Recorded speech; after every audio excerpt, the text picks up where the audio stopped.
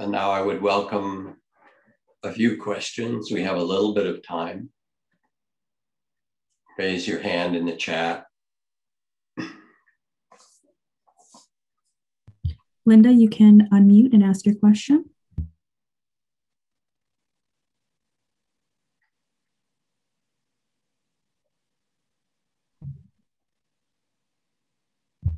Go ahead, we can hear you now. Okay. I hear everything, I've heard everything that you said this evening. I have a good friend who's not a Buddhist, who's not a meditator. She's only 63 and she's dying from stage 4 colon cancer that's metastasized. And she wants desperately to live. And I'm wondering what, if anything, could I offer her? She's been a teacher for 25 years, tending other people's children, the children she never had herself. And she wants so desperately to live. I couldn't go in and say to her, just let it go and walk into the clear light. I don't know what to say to her. What would you say to someone who wasn't coming from the same philosophical understanding, that might be offering words of comfort and letting her know that with a heart of great compassion, you care about her? So, I mean, it's such an important question. Before I answer it, I owe you an apology because you reached out about India and it got lost in my list. And, you know, Trudy and I did a benefit for some hospitals in India and things, but I will get back to you, I promise, Linda. So thank you for that. Thank you for caring about that. That touches me. And now this is a question that points to something really beautiful. And that is that you already know in the question, you have the answer, that this isn't the time to tell her to let go. Remember that kind of common saw that says timing is everything? Yeah. I remember a woman who had metastatic brain cancer and was doing all kinds of things to heal herself, and it had gotten worse. And she did, 90 days of a carrot juice fast, and she went to see the experts on dying and healing, and she did every possible thing, and she was just getting worse. And she came to a retreat with this great old master that was visiting us from Burma. And she went to see him, and I thought he would give her the end of life instructions, let go into the light. He listened to her as your friend spoke. And he said, what is it that matters to you? And she said, I want to live. And he said, great. Here's a practice of sending love into your brain through compassion and loving kindness. Here's a special herbal remedy that I know from the jungles of Burma. Here are some teachings for you, and let me hold your hand and, feel the courage that I impart to you. And do everything you can to stay alive. So I was really surprised when he said that. It turned out that she lived 2.5 years longer. They told her she had a month to go. And the experts, no one knows. When it was time for her to die, then it was time for her head to turn from this life to the next. And your question, which is such a deep one, has in it your own intelligence and wisdom. That's not what she needs to hear now. She needs to have you hold her hand if you're with her in person and love her and say, you have a great, courageous spirit. Do all you can. How can I help you to stay alive as long as you can and make your days as full and beautiful as you can? Like Mrs. Okamura. To do it in a beautiful way. And only when it's time, maybe at the very end, if you have the privilege of being with her and the privilege of being asked, then at that time, with that moment, you might say, to her as a dear one, Now it's time, and you can let go into the ocean of love that is who you really are. So I love that you already know, and that you can trust that in yourself. Great. Thank you, Linda. Thank you.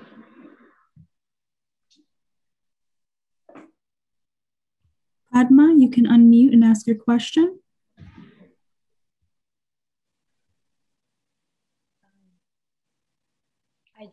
I just want to, first I should say hello, Jackji.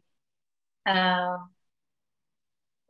wanted to just, this is the teaching that is coming to me in the moment when I need it. More than asking a question, I just wanted to make an observation. Please. I was taking care of a 74-year-old today, and part of the care was to give her blood. She had metastatic cancer, and I was seeing myself. There was so much agitation in me from before we went into the procedure, before she was having surgery, how I had this judgment in my heart that, I wish she chose to let go. Why is she having the surgery? Why is she doing all this? And it's not in my hands, and I am part of her care. And some point, right in the middle of the second unit of transfusion, I just simply let go, and I said, you know what? This is what she wants. She already clearly said she is not ready to go. I need to do everything to just do the prayer to let her get through this and come out to whatever it is that she's looking for. And to hear all this, and between you and Linda, this conversation, it's just overwhelming for me. And I just wanted to acknowledge that.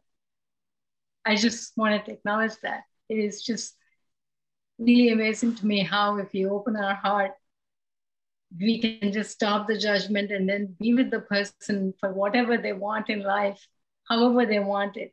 We may not see it, we may not understand it, we may choose differently, but those we love, those we care for, this is what they want, this is who they are. There's a lot of times in my past I didn't understand that, gave my loved ones really such a hard time about the choices they were making.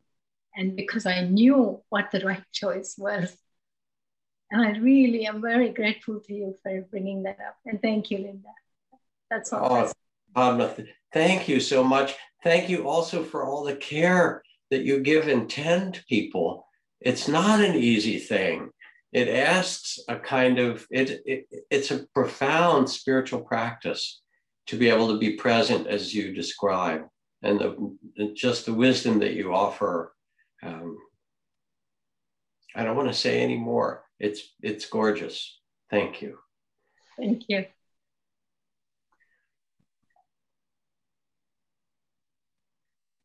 Louisa, you can unmute, ask your question. Hello, Jack. Hello, everyone. Hi, Louisa.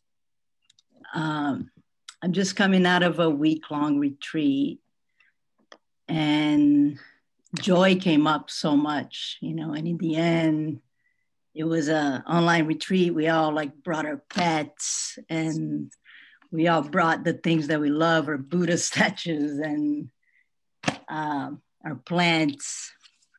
And I just think this talk is so amazing as far as this integration goes back to reality. It was so beautiful to give myself that week of pause and reset, and just this looking for joy as unembodied awareness, and attention to every moment, and just trying to find the joy into everything. So just wanted to thank you for this beautiful talk and synchronicity, and for fitting right into my week-long teachings I just had. So well, it's beautiful. Can you share any more of what was the most important things for you that you've learned in that retreat? or that touched you? Yeah, I mean, it was a lot about openness and letting go. It was a Mahasati retreat. It was my first time trying that practice. And it's definitely up there, very heady, but it's really about letting go at the same time. But there was a lot of like embodied practices. There was a lot of nervous system regulation kind of practices. So that is also very, very important, I think, you know, in this year where we've been so taxed with so much of our own trauma and the collective trauma. I think it's really important to be able to bring our nervous systems down and just, you know, embody ourselves in a grounded way. So I think that was another really big thing. It was interesting to dip my toes into the Mahasati madness. It seems like pretty interesting stuff for sure. But so one last thing, let your eyes close just for a moment and feel the joy and the understanding, that embodied wisdom and joy that you carry from this retreat. And let yourself sense and imagine that you can bring this alive, that you can carry this for days and weeks and months, that it can be how you are and how you live. It's not the retreat. No, it's you, Luisa. How does that feel? it feels amazing right now. I definitely feel like I'm loving awareness right now. So Yeah, beautiful. Thank you. but hopefully I can keep it up, but I'll keep practicing. Well, if you know, it doesn't take very much. Sometimes just 5 minutes of pausing and sitting and saying, oh yeah, let me tune in again. Let me remember had a busy morning. Oh yeah, because it's right there and it is who you are. Beautiful. Yes. Thank you. Thank you so much.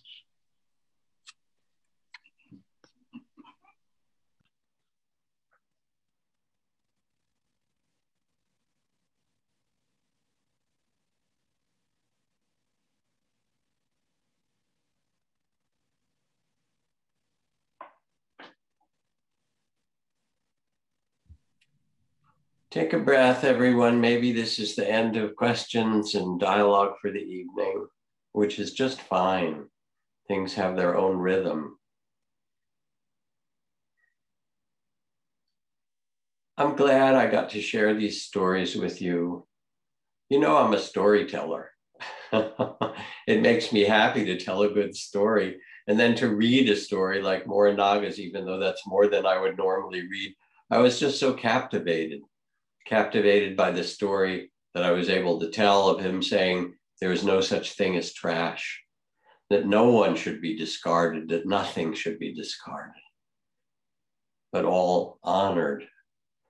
And then tell the story of Miss Okamoto and what it means to shift from a spiritual life of grim duty, from a life of grim duty, to one of play and joy, of bringing loving awareness wherever we are. So, dear ones, this is the message of Vesak, of the birth and death and enlightenment. That's the gift of your own life, what you can live. Trust yourself. Pay attention in a kind way. Nurture what's beautiful. Practice not to get something or gain something, but to let your love and wisdom shine. Thank you. Good night.